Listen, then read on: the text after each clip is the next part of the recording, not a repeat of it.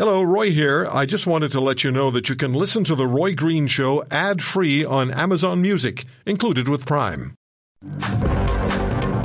Let's talk about not only what's going on in Ukraine, but the overarching issue, and we've been hearing about this first from Putin and now from his advisors, and that is they keep rattling the nuclear weapons saber.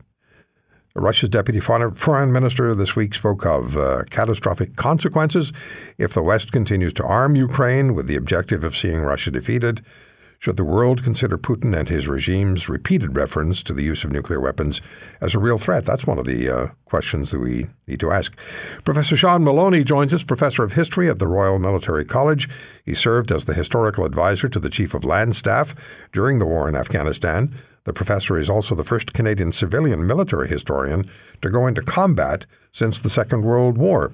He's an expert on the issue of nuclear weapons and the author of many books, including Emergency War Plan, The American Doomsday Machine. Professor Maloney, thanks very much for joining us. How are you? Hey, it's good to be back. Yeah. Well, yeah, you were with us a couple of months ago, last year. So you have on-the-ground experience in Afghanistan during this U.S.-led military intervention, which involved Canada, of course. And you have a likely better than almost anyone understanding of al-Qaeda. You've been an advisor to Canadian military commanders.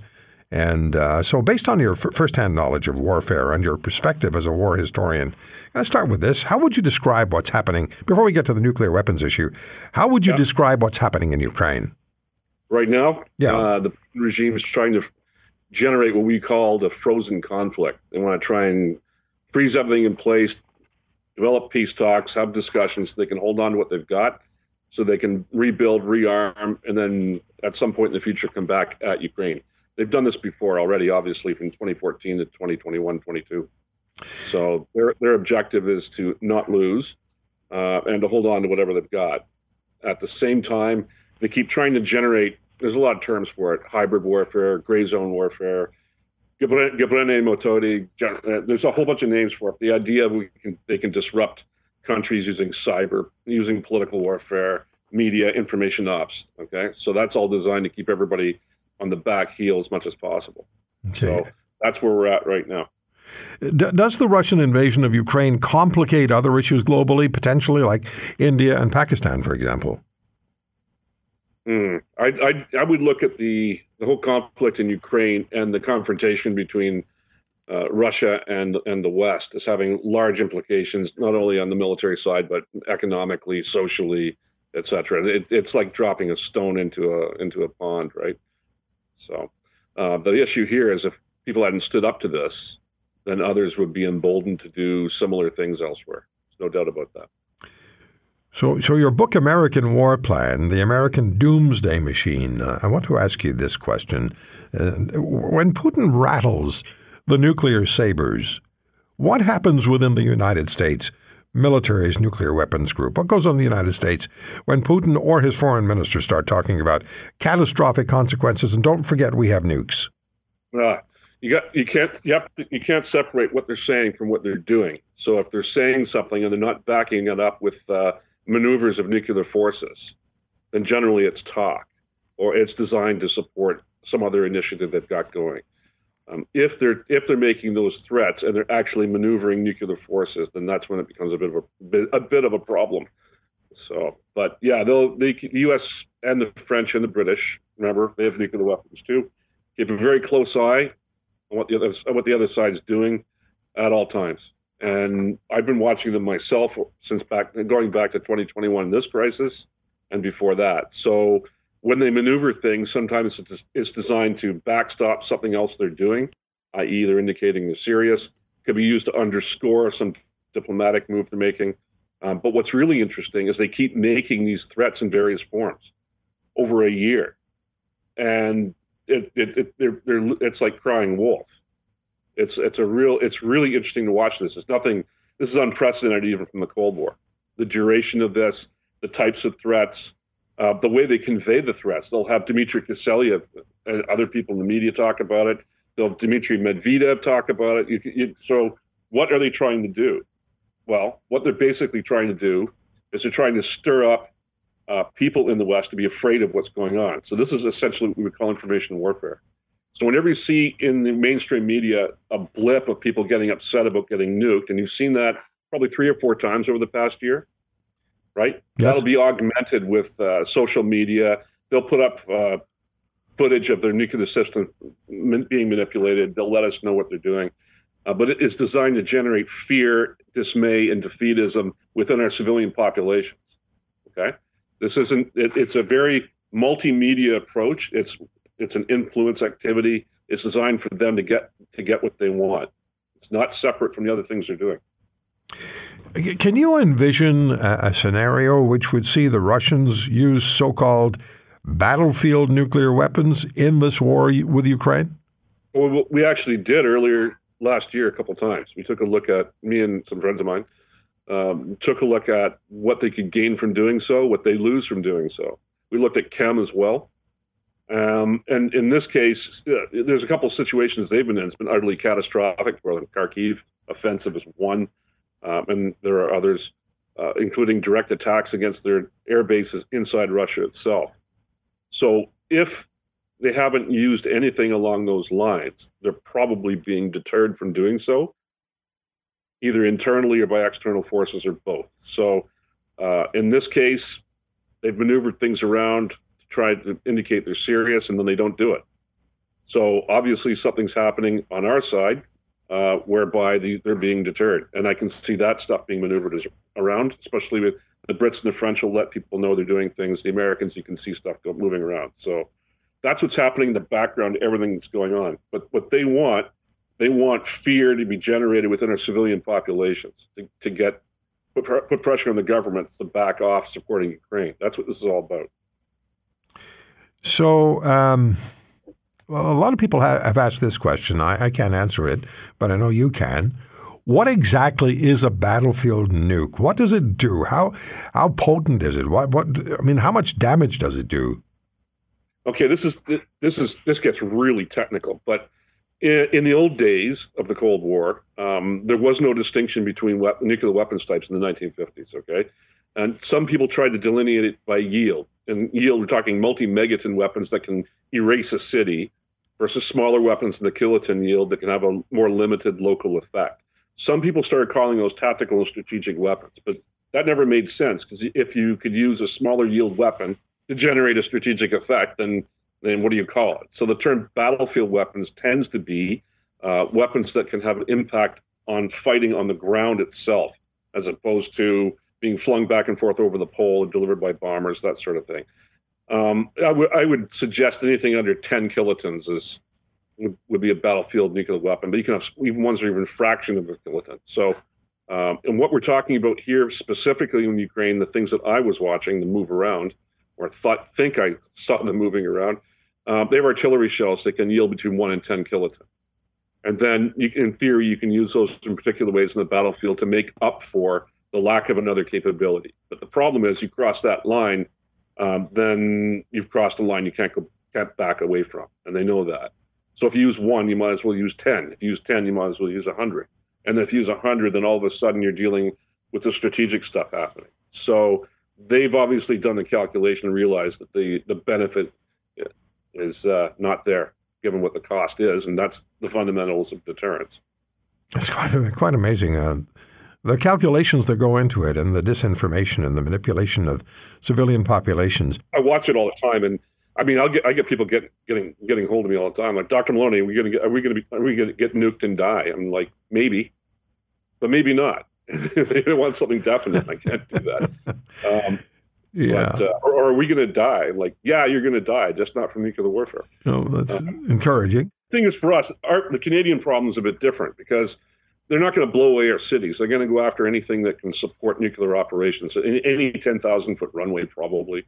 They would probably use EMP, electromagnetic pulse, to screw up all of our computing systems and electronics. I mean, that puts us back into the 19th century anyway. I mean, do you want to be in the 19th century, or do you want to be in the 16th century? Which is better, right? I have no idea. I have to think about that one. But I hear what you're saying. If they do cut loose with an EMP, then our technology is done. Well, look, North Korea can do that. It doesn't have to. Yeah, I guess. Russia or China. I mean, North Korea has the capability of doing that. So that's one of the reasons everybody's really concerned about little North Korea having even a small number of weapons. And we all know it. Those of us that study this stuff. There's a lot of people. I remember writing somebody high up and said, we figured out how we're going to mitigate the effects of this.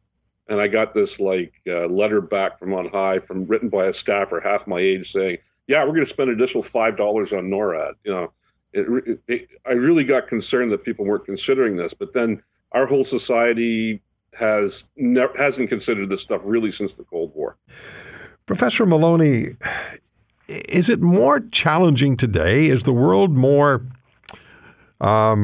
challenging from the perspective of the presence of and potential use of nuclear weapons today than it was during the Cold War? And I remember in 1962 being a rookie in high school and being warned about the Cuban Missile Crisis and being told what we should do in case the nukes started to fly.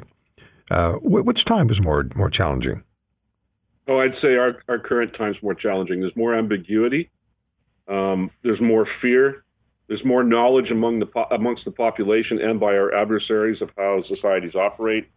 I'd say our period is extremely complex.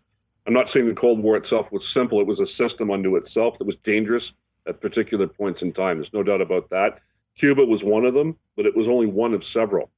And most, unless somebody's really studied this in depth, there are other crises where nuclear weapons use was possible that generally aren't studied too much by the general public. But Cuba's the go-to because it's really dramatic, it's really public, and it's really dangerous. So, but I'd say we've got our own problems now where things are complex in our own way, and it requires our populations to know more about how the world works than I think that they do. And we're back to education, right? I mean, how much of this is taught in school? Nobody really explains how the world system operates right now because we're still working through it. But the Cold War does have a lot of lessons for us, particularly with deterrence, because deterrence works. We've watched it work continuously, at least for a 42-year period. And there's a lot of debate about this. I've got colleagues that disagree with me on this, but it's one of the reasons I wrote Emergency War Plan was to take a look at it again. And another book I did called Deconstructing Dr. Strangelove, which partly deals with the Cuban Missile Crisis. So there are ways that which deterrence works, but they're usually not seen by the public. It's usually in the Arctic, or it's like Hunter October under the ocean, or it's in deep bunkers somewhere. So, but there are things that do go on that the public generally doesn't see. In Canada, particularly, we've moved our air defense forces numerous times up into the Arctic to keep an eye on what the Russians are doing up there with bombers. The problem is that you've got commentators that just say, "Oh, it's just an exercise," or "It doesn't matter," or "They do this all the time," or whatever. And it's more serious than that. We have to keep an eye on them.